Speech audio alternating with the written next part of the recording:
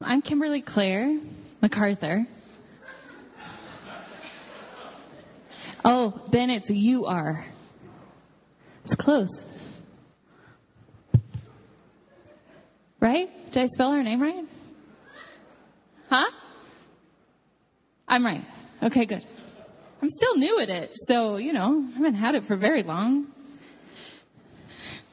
Tonight, we're going to be doing a lot of scripture, and I even have some pictures, so hopefully you won't fall asleep, because it's really hot in here. So if you need water, there's huge things downstairs from dinner that I'm sure have a little bit of water left in them, and there's also a water fountain downstairs, so I won't be offended if you need water and you have to get up. Would you pray with me before we start? God, thanks for tonight. Thanks for His Love Fellowship and their continued incredible hospitality to us. I pray that you would make us grateful when we feel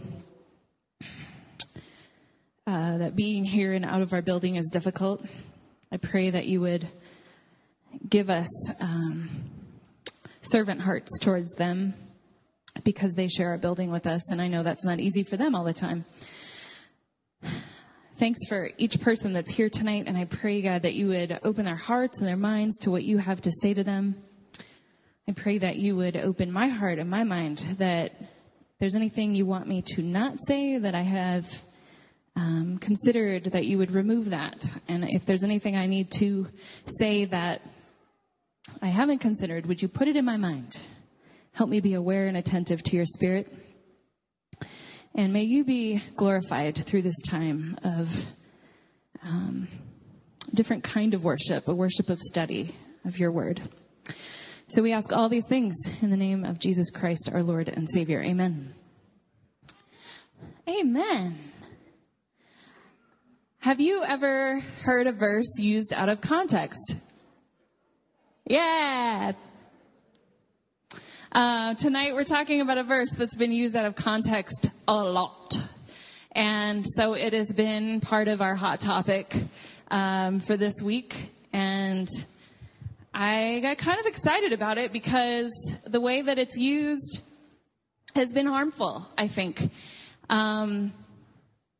The primary verse is from 2 Corinthians chapter 6, verse 14, that says, "Do not be yoked to unbelievers." And I've heard this verse used in many different ways,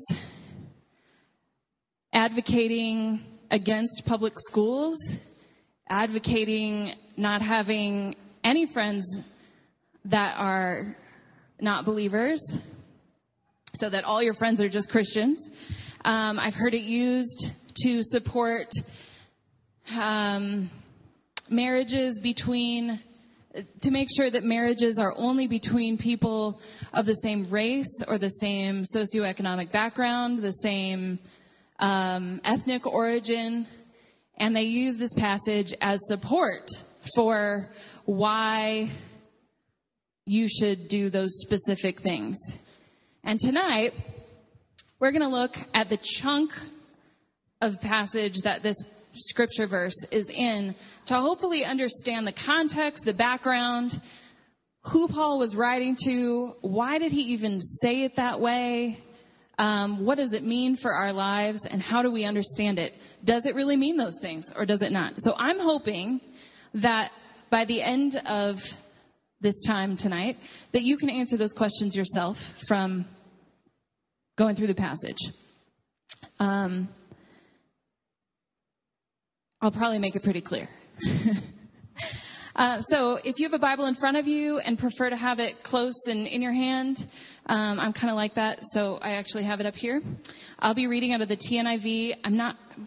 Did you do the NIV? The TNIV? Awesome. It'll also be up here, so you can follow along.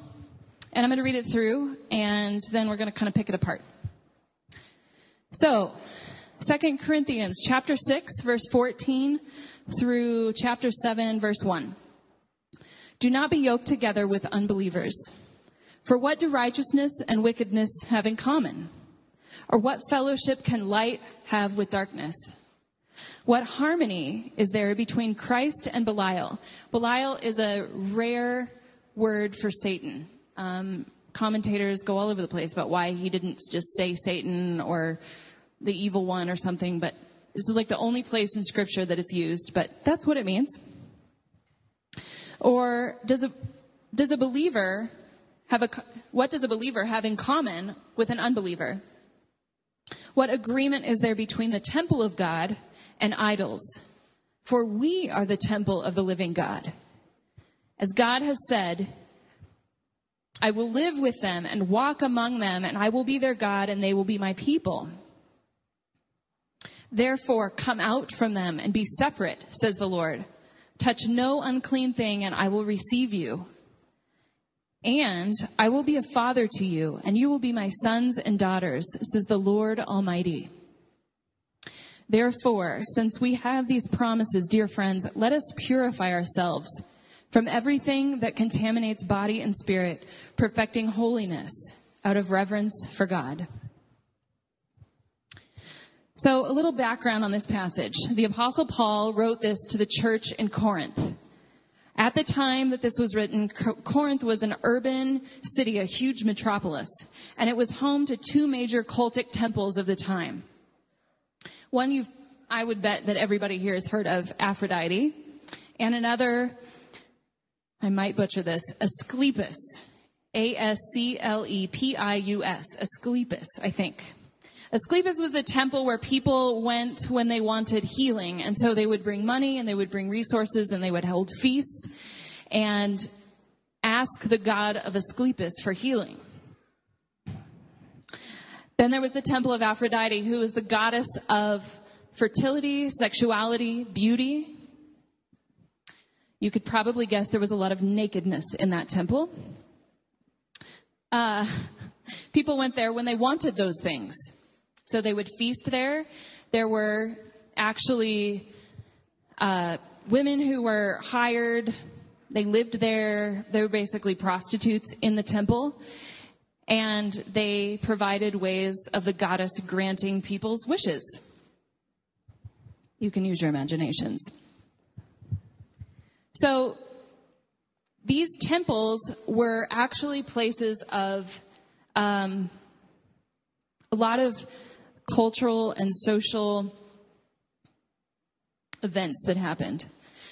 I think of it as kind of like, there's the Temple Event Center downtown, there's Pepsi Center, things like that. So it was a place that a lot of people went all the time to do different things, not just worship the goddess or God. So these Christians were going to these temples for a lot of different reasons, and I think that they just kind of started hanging out there because that's what everybody did.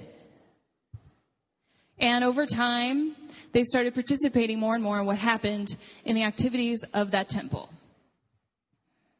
So Paul is writing this chunk of passage in response to that activity, that they're starting to engage in things that are incongruent with being a Christian. There are certain morals, certain desires that God has for us and how we live our lives. And the way they were acting in those temples and in their culture was contradictory to who they were saying they were as Christians. As believers in Jesus Christ, they had received grace and forgiveness and love. They had come into the family of God. They're representatives of God in the world, of who God was and his character. And the way that they were acting was not matching up. So Paul's first statement is, do not be yoked with unbelievers.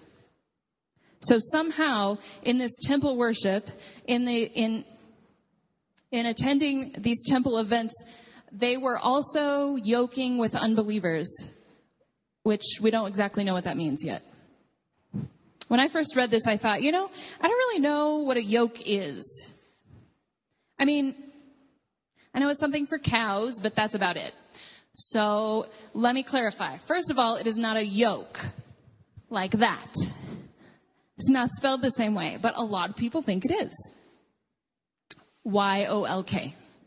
Yoke. This is a yoke. And 2 cows' heads go in the holes.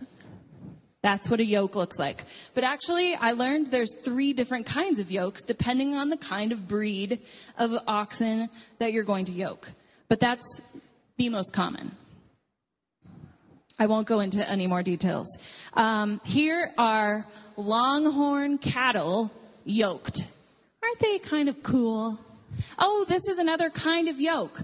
This is the head yoke. See how it like holds in between their heads? They push with their heads like this. Whereas with the other one, it like goes here and they push with their bodies. So I just think they're kind of cute. Hold the last picture. So yokes have been used for thousands of years on every single continent. So when Paul said, do not be yoked with unbelievers, he was using a very common metaphor or analogy, illustration for people who, unlike us, were probably more familiar with how a yoke worked and what happened with it and important things that you need to know about yokes. So I went up and I read about yokes. I think I spent 3 hours learning about yokes this week. I read an 18-page paper that a guy did for a college in like Iowa about how you make yokes and the kind of wood you would want to use and all this. I will spare you the details and tell you the important nuggets. Okay, here's the most amazing thing. There are many different breeds of cattle. Oh, sorry, I'm kind of excited about this. Cattle are untrained. Oxen are the same thing, just trained. Okay? So oxen there's lots of different breeds. They can weigh anywhere from 500 pounds to 3,000 pounds. That's really big. Oxen alone, just one oxen pulling in a yoke, can pull 1.5 times its weight. So like a 500-pound oxen could pull what? 750 pounds? Is that right? Good. Thank you. Thank you. Okay. If you are a 3,000-pound ox and you're pulling with another 3,000-pound ox, you can pull 3 times your weight, 18,000 pounds. That's a lot. So when they're together, they can pull more. I don't know why, but they can. I think it's incredible because in addition, oxen are also herded cattle or herding animals, you know. We've recently driven all the way across Kansas and saw lots of cattle, and we've noticed that they squish under trees when it's really hot. I don't know. They like to be close to each other. They're into community or something. But they're calmer. They're more relaxed when they're together. So not only can a pair of oxen pull a lot of weight, they're also more relaxed, more calm, more trainable, and they can be guided and directed more easily. What else? I think that might be it. Oh, some things you don't want to do. Don't yoke an ox with a donkey. You can't see it very well, but the dark spot is an ox, and the one in the front is a donkey. And you see how they're kind of cattywampus and they're kind of like funky? I don't know. I feel sorry for that donkey because the oxen is so much bigger, and here's what I read. When it doesn't fit, when the yoke doesn't fit, it rubs sores on their bodies. And it can destroy their skeletal structure.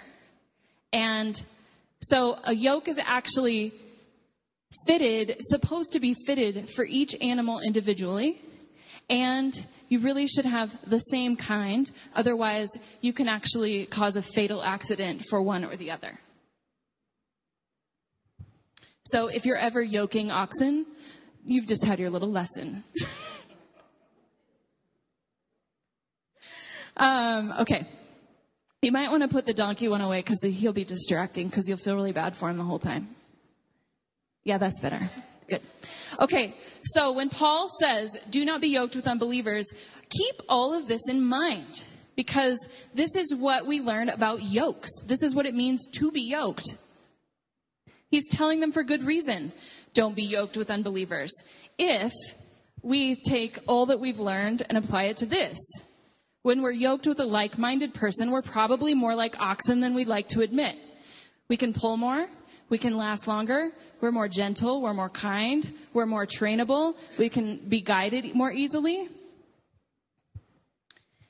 I don't know if I can pull 18,000 pounds, but when we're yoked with one who is not similar, there's danger of injury, sores, even death.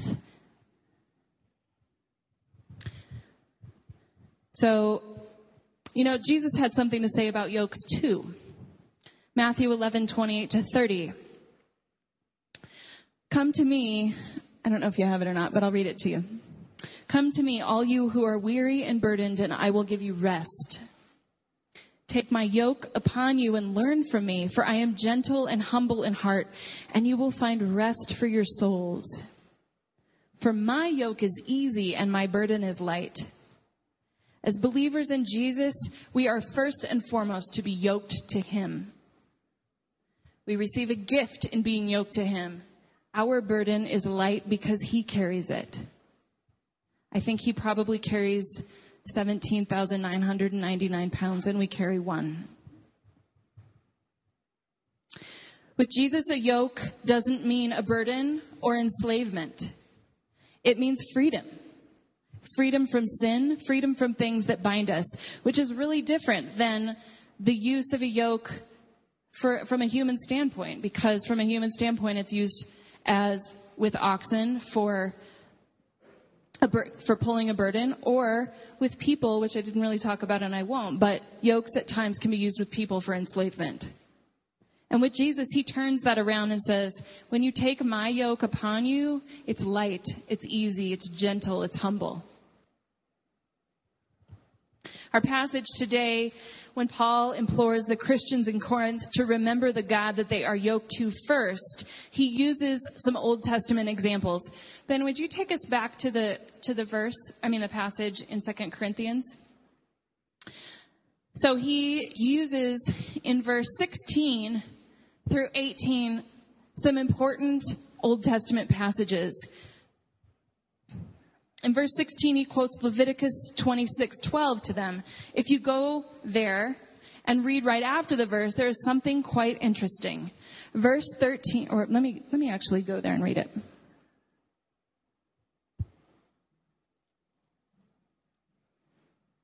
Verse 12-13. I will walk among you. This is God talking to his people. I will walk among you and be your God, and you will be my people. I am the Lord your God who brought you out of Egypt so that you will no longer be slaves to the Egyptians. I broke the bars of your yoke and enabled you to walk with heads held high.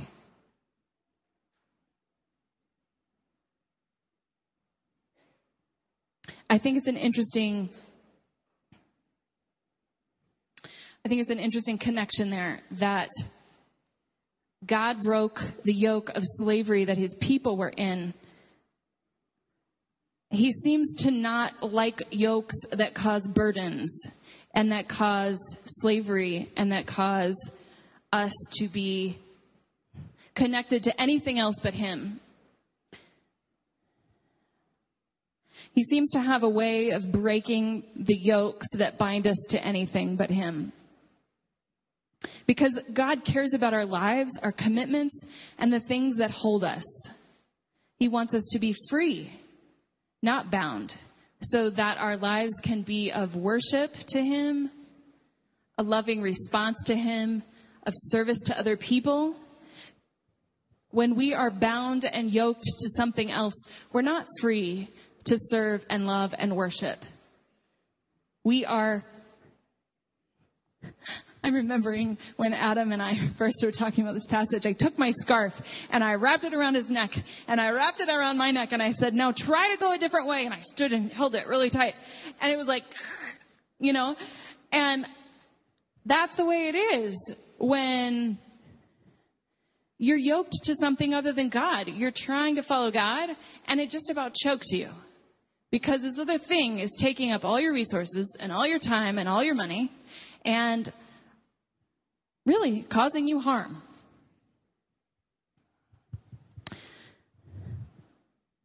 This is important to understand as we read 2 Corinthians chapter 6, verse 14. Do not be yoked to unbelievers.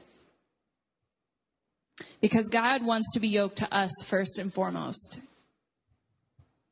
So think now. I want to invite you to reflect on your life. Reflect on the people and the relationships you have. Are there relationships? Are there things? Are there places you go? Are there people you see? Are there circumstances you're in that take up your time, take up your resources, your emotional energy? All those things can be telling that you perhaps might be yoked to something other than God first and foremost.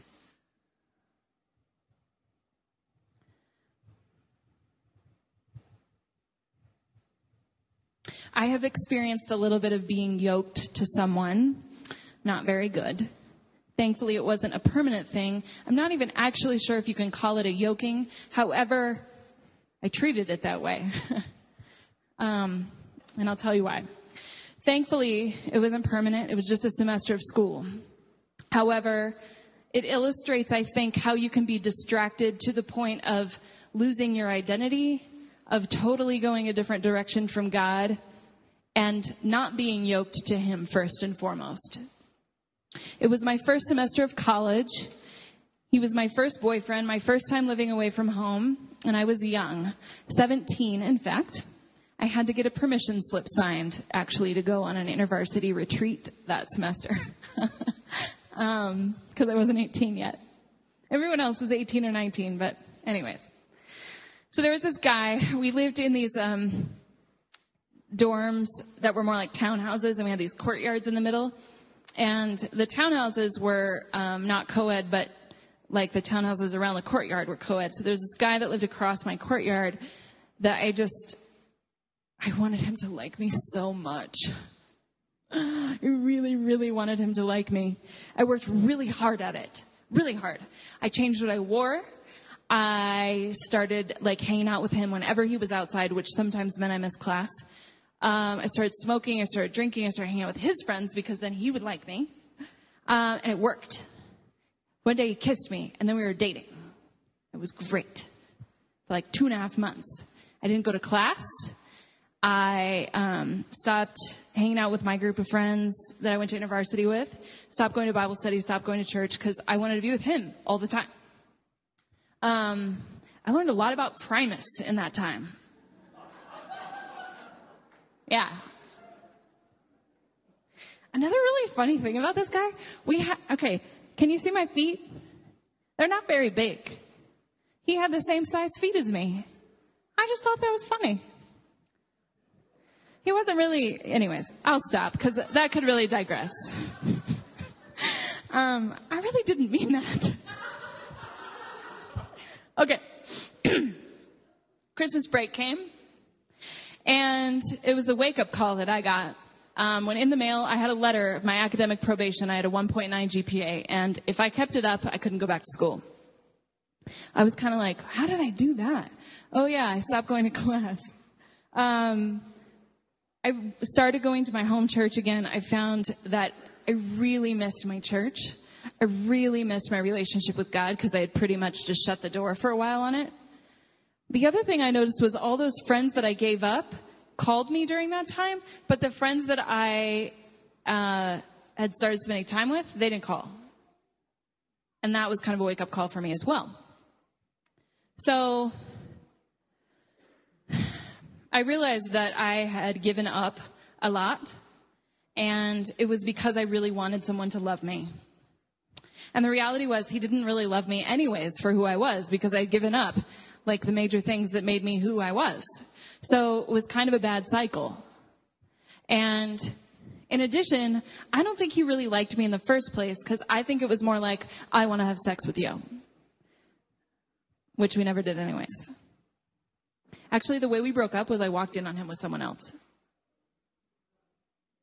That was really bad.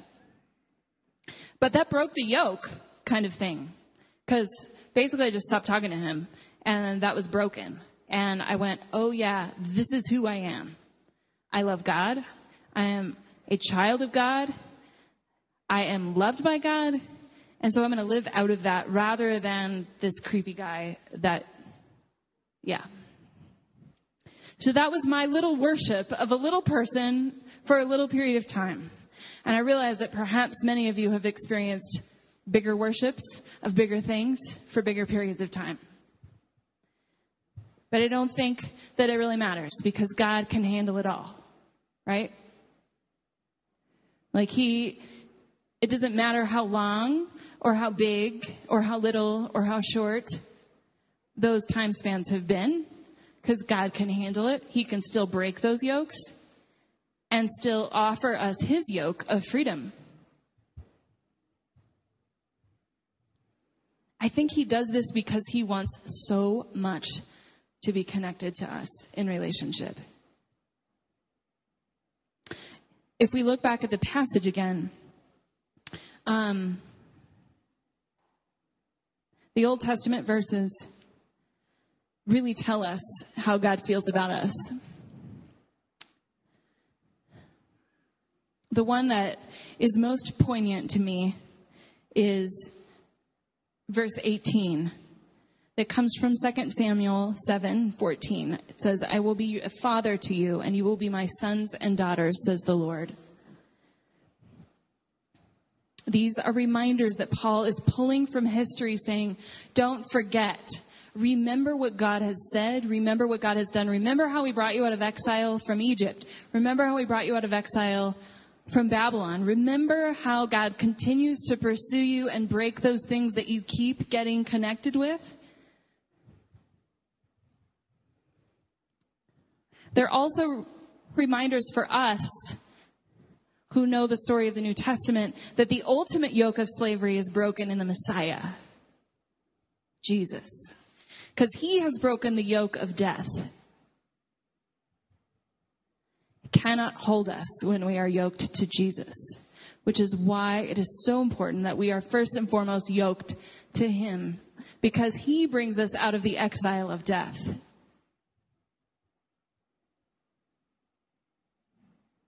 This is our identity, that we have been brought out of exile from death. You, me, we are sons and daughters of the Most High God. And he has pursued us and will continue to pursue us and break our yoke so that he is first and foremost in our lives. You, scum of the earth, are his children, and he loves you, and he is your father, and he walks with you, and he lives within you. It says in verse 16 that we are the dwelling place of God, that we are the temple of the living God. So we have the capacity within us for our yokes to be broken, because within us is the power of God. He dwells within us. Because he dwells within us, he calls us to holiness. He calls us to purity. To be in relationship with him. He doesn't want anything to come between us and him. So we come to the last verse, 7:1. Therefore, since we have these promises from the Old Testament that Paul has just gone through, dear friends, he says, let us, because of these promises, let us purify ourselves from everything that contaminates our body and our spirit, perfecting holiness out of reverence for God, out of reverence for our Father, out of awe for who he is, that he continues to pursue us and has the capability of freeing us from the exile of death.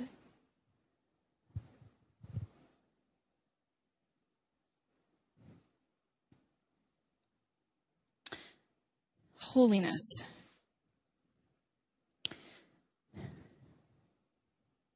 Holiness means, when you go back to the root of it, it means set apart.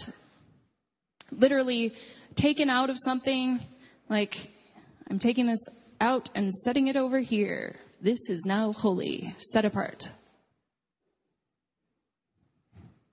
And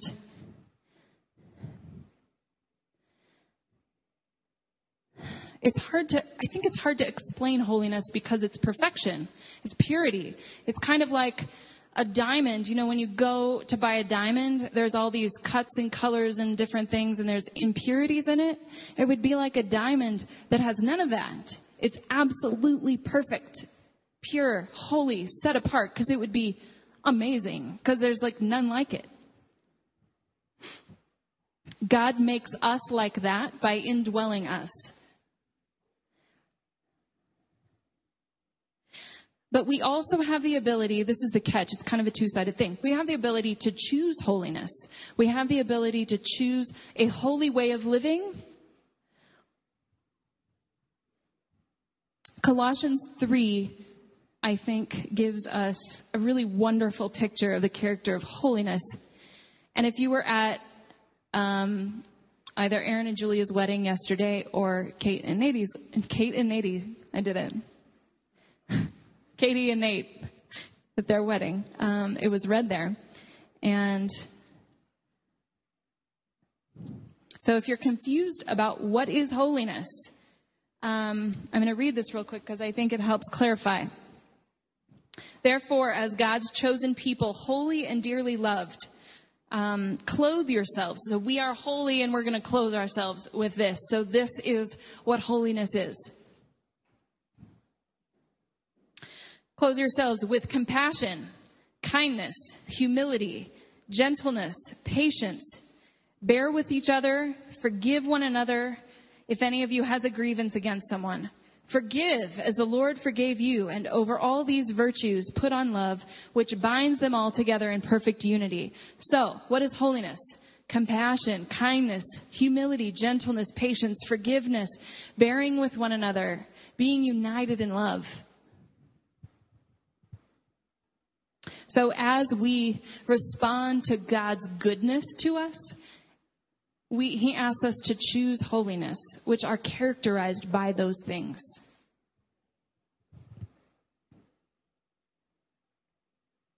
So let's cut to the chase. In this verse, 7:1, he's saying, let us purify ourselves from everything that contaminates body and spirit. Well, they've just been in these temples where they're really, really sexually immoral. Like, if you go back to 1 Corinthians chapter 5, he's talking about the immorality in these temples, and they're gloating about having sex with their stepmother. That's just disgusting. So he's saying, stop having sex with all these people. It's contaminating your body and your soul. They're connected. Stop worshiping these little gods and goddesses that are asking so much of you, taking all your money, taking all your resources, and getting you nothing.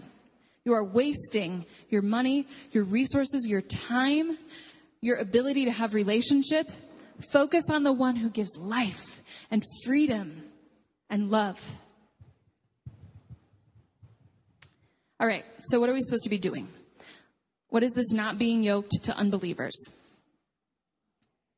Because he's my husband, he gets to process sermons a lot with me. Jim MacArthur. And while we were doing that, he started laughing, and I was like, what?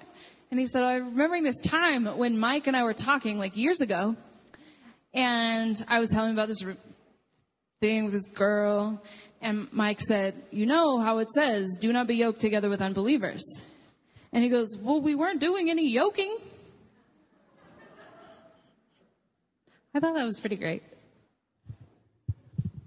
Hang on, I need some water.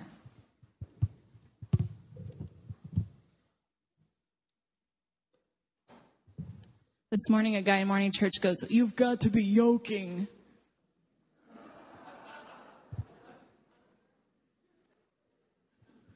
He had a really long beard, too. What was his name, Jackie? Robbie? Yeah, he was pretty great.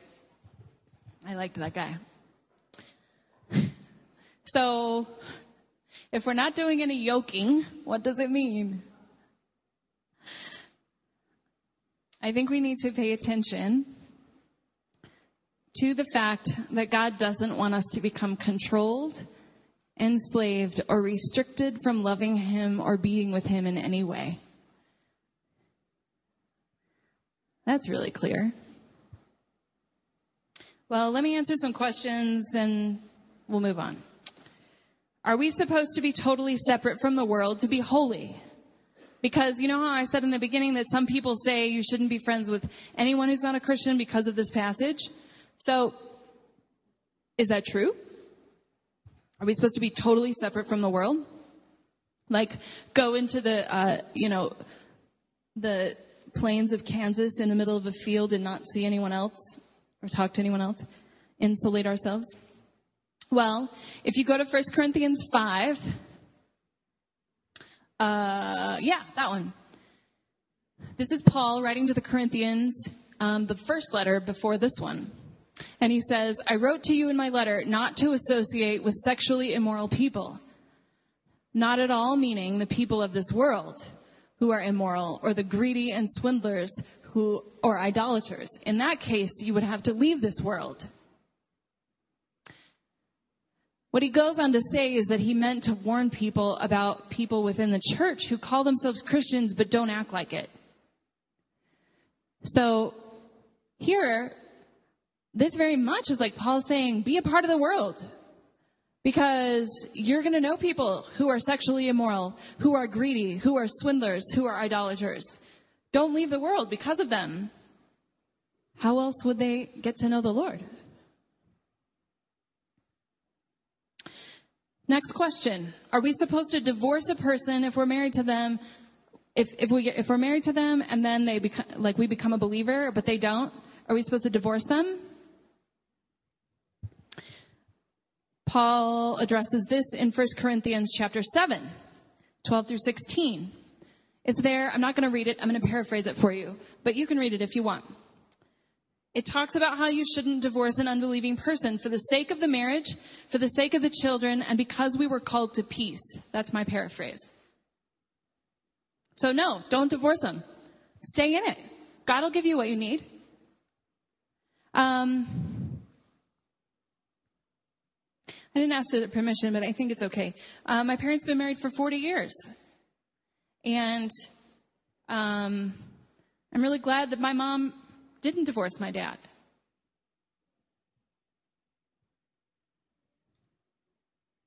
They have an incredible story. So I think it's really difficult to pinpoint, to get exactly to the point of what does it mean to not be yoked to an unbeliever.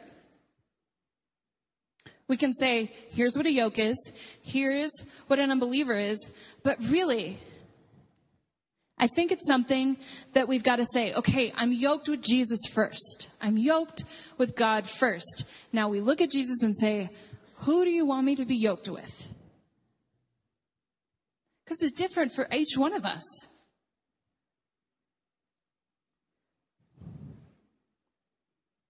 So consider your burdens, your yokes. Ask God to show you what they are. What are they? I have a feeling that you kind of know right here in your heart.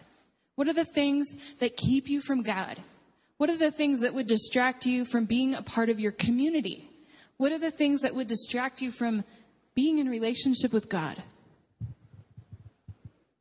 As you think of those things, here are some questions that I thought of that for me at least are helpful as like a filter or something to sift with. Here they are. Does this person draw me towards God or away from God? Do I talk to this person about God? Does this person engage me in conversation about God? Are they interested in God? Next question. Does this person have the same values as I do? Values, things that dictate your life, that are really important to you, that this is how you make decisions about your life. For me, one of those is integrity. We did this test thing in seminary where you put all these cards on this table, you're figuring out your values and you have to weed them out. And I came up with 5. I have 5 values. I wanted more, but they wouldn't let me have it. So integrity, family, communication. I think safety was one. That was a weird one to accept. I don't remember my fifth one, but I do remember that Mike Sayers had one. It was having a good time. That was one of his values. I think Mary has that value, having a good time. So does this person have the same values as I do? One of the things that when I talk to people sometimes about, like, how do I make a decision whether I should date this person? I kind of wish I had the microphone stand right now. That's okay. I kind of do this. Okay. So here's me, and these are my values. Oh, really? Okay. Here's me, and these are my values. And these are my interests. And a lot of times when you're going to date somebody, you're trying to get your interests to line up, but a lot of times your values don't line up. So you like have all these like great times together, but then eventually the relationship collapses because there's nothing really holding it up. But if you have a relationship with someone where your values line up, so much stronger. And the reality is that, you know, maybe you have like one experience, but this lasts so much longer, like maybe even a lifetime. Where this, I don't give it 2 years. So, thank you.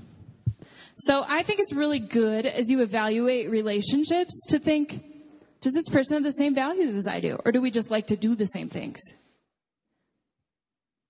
And this is when you're thinking about yoking yourself with someone, which could be marriage, or it could mean like a legally binding thing like a business partnership. Or I also would say that I have a yoking with a mentor. She and I have been in a relationship for 8 years. I think she knows everything about me. I would say that we're yoked together.